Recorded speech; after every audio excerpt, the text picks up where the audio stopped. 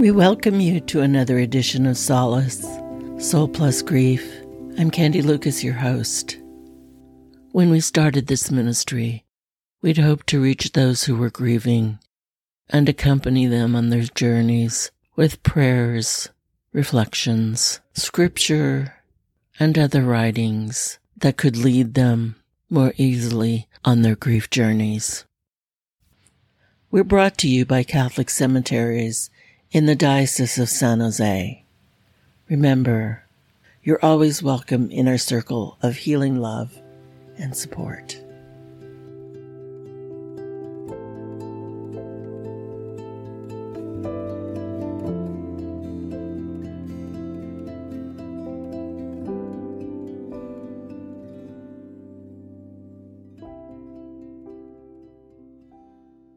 A few years back, I was studying Holy Week, and as part of that study, I imagined that last week with the disciples. There's no evidence in the Gospels that there was grief among the 12. But Jesus certainly had a heavy heart, as we know from stories about his night in the garden at Gethsemane. So as part of that week, I imagined that Jesus already had an idea of how things were going to play out. He knew about the last Seder he would celebrate with his beloved friends. He knew about the symbolism of that occasion and how he wanted to make certain they remembered it, wrote about it, told stories about it, made poems about it, sang songs about it. In today's episode, we imagine a scene between Jesus and Judas in the week before the crucifixion. There is undoubtedly grief in the air as Jesus continues on the path he has been bidden.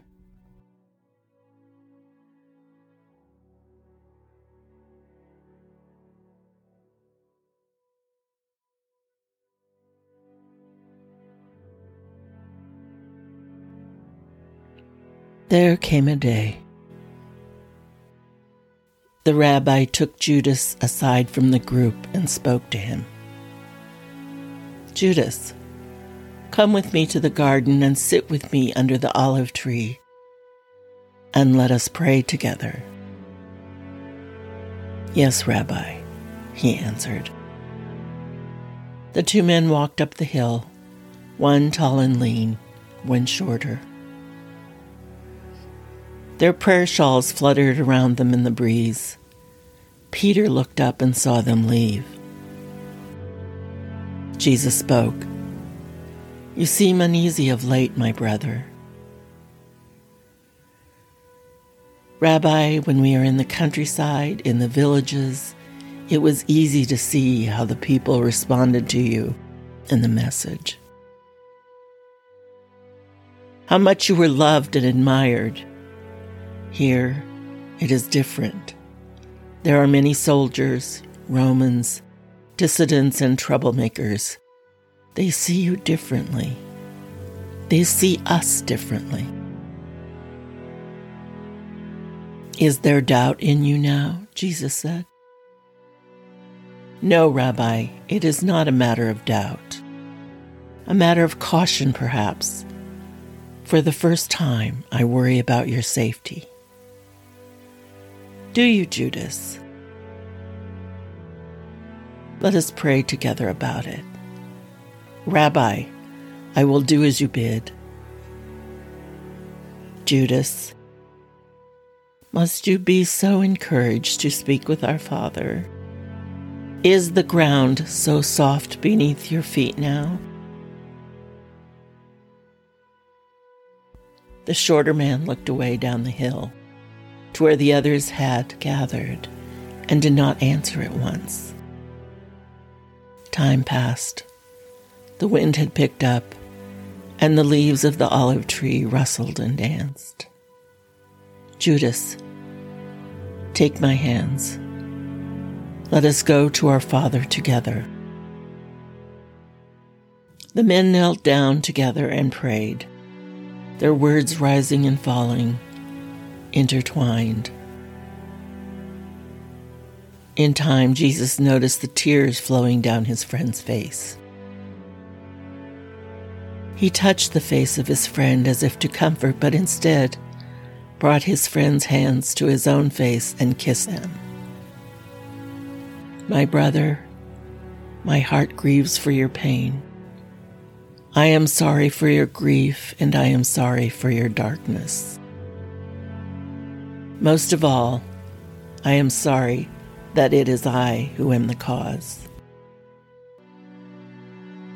Rest assured, my love for you is steadfast and will not waver.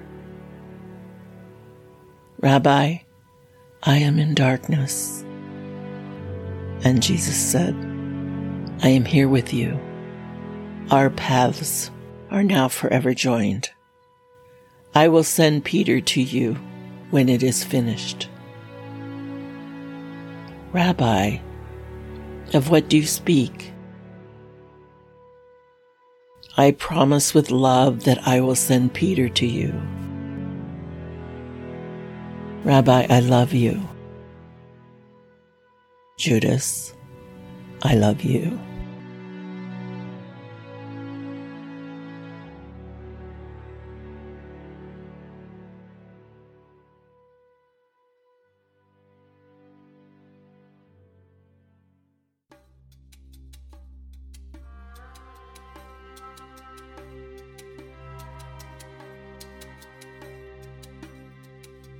In 7 days' time, Peter went into the hills near Golgotha to find Judas, as he had been bidden by his Lord. Peter's eyes were so filled with tears, his heart so broken in his chest, his bones aching from grief of the rabbi's death, and the utter loathing he felt for Judas. He did not know why Jesus had sent him on this last sojourn. He only wished to deliver the Master's last message and be done with it. He wished to never cast eyes on the betrayer again. This thought brought him up short, as had he not done his own betraying. Yes, they had all failed to live up to their Lord. He saw smoke from a small fire in the distance.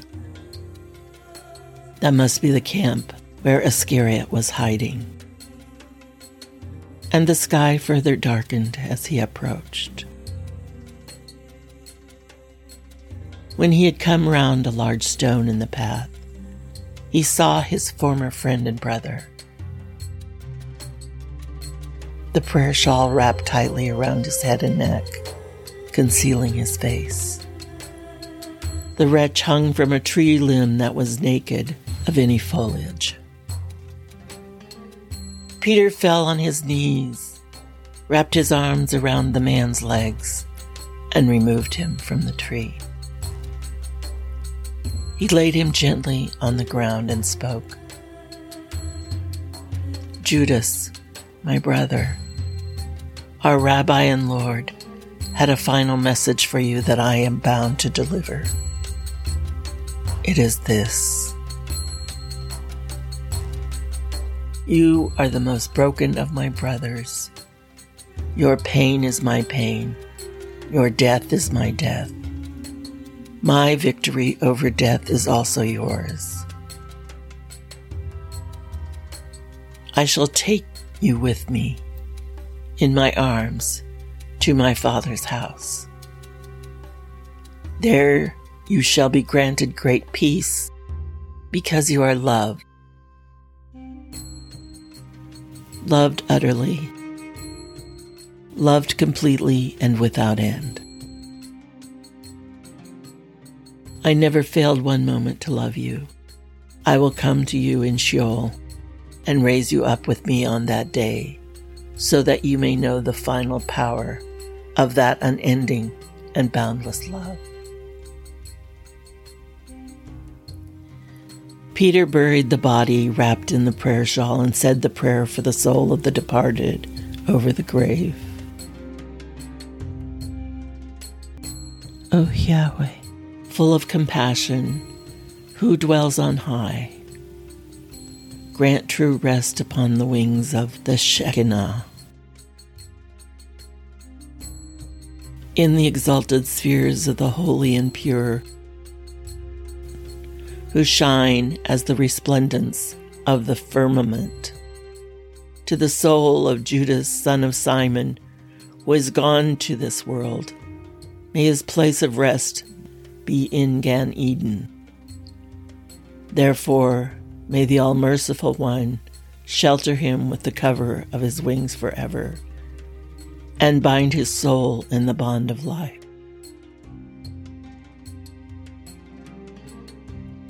The Lord is his heritage. May he rest in the resting place in peace. And let us say, Amen.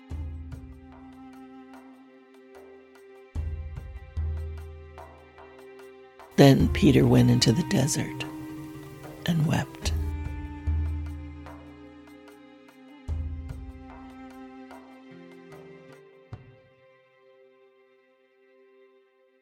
I love this story because it reminds me of the healing power of love.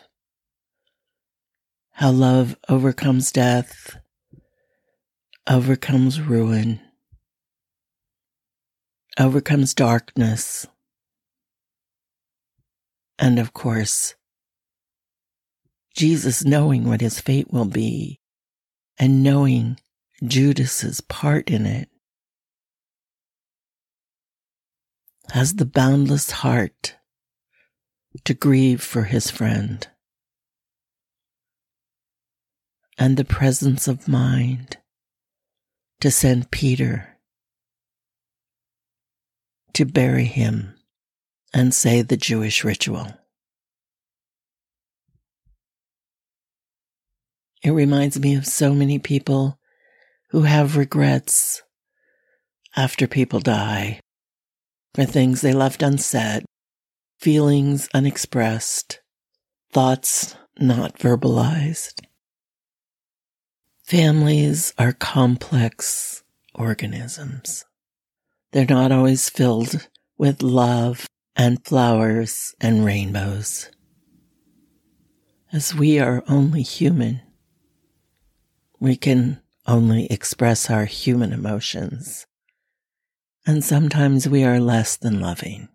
Sometimes we hurt those that we love the most because it is the safest. Sometimes we externalize our pain on those who are least culpable. But we have to cling to that love that Jesus demonstrates, the love that's so large, so enormous, that we can only experience moments of it, glimpses of it, short breaths of it. It doesn't make it less, it makes it more. It makes us understand that, like God himself, we can only experience a portion of him because we are bound by our human selves.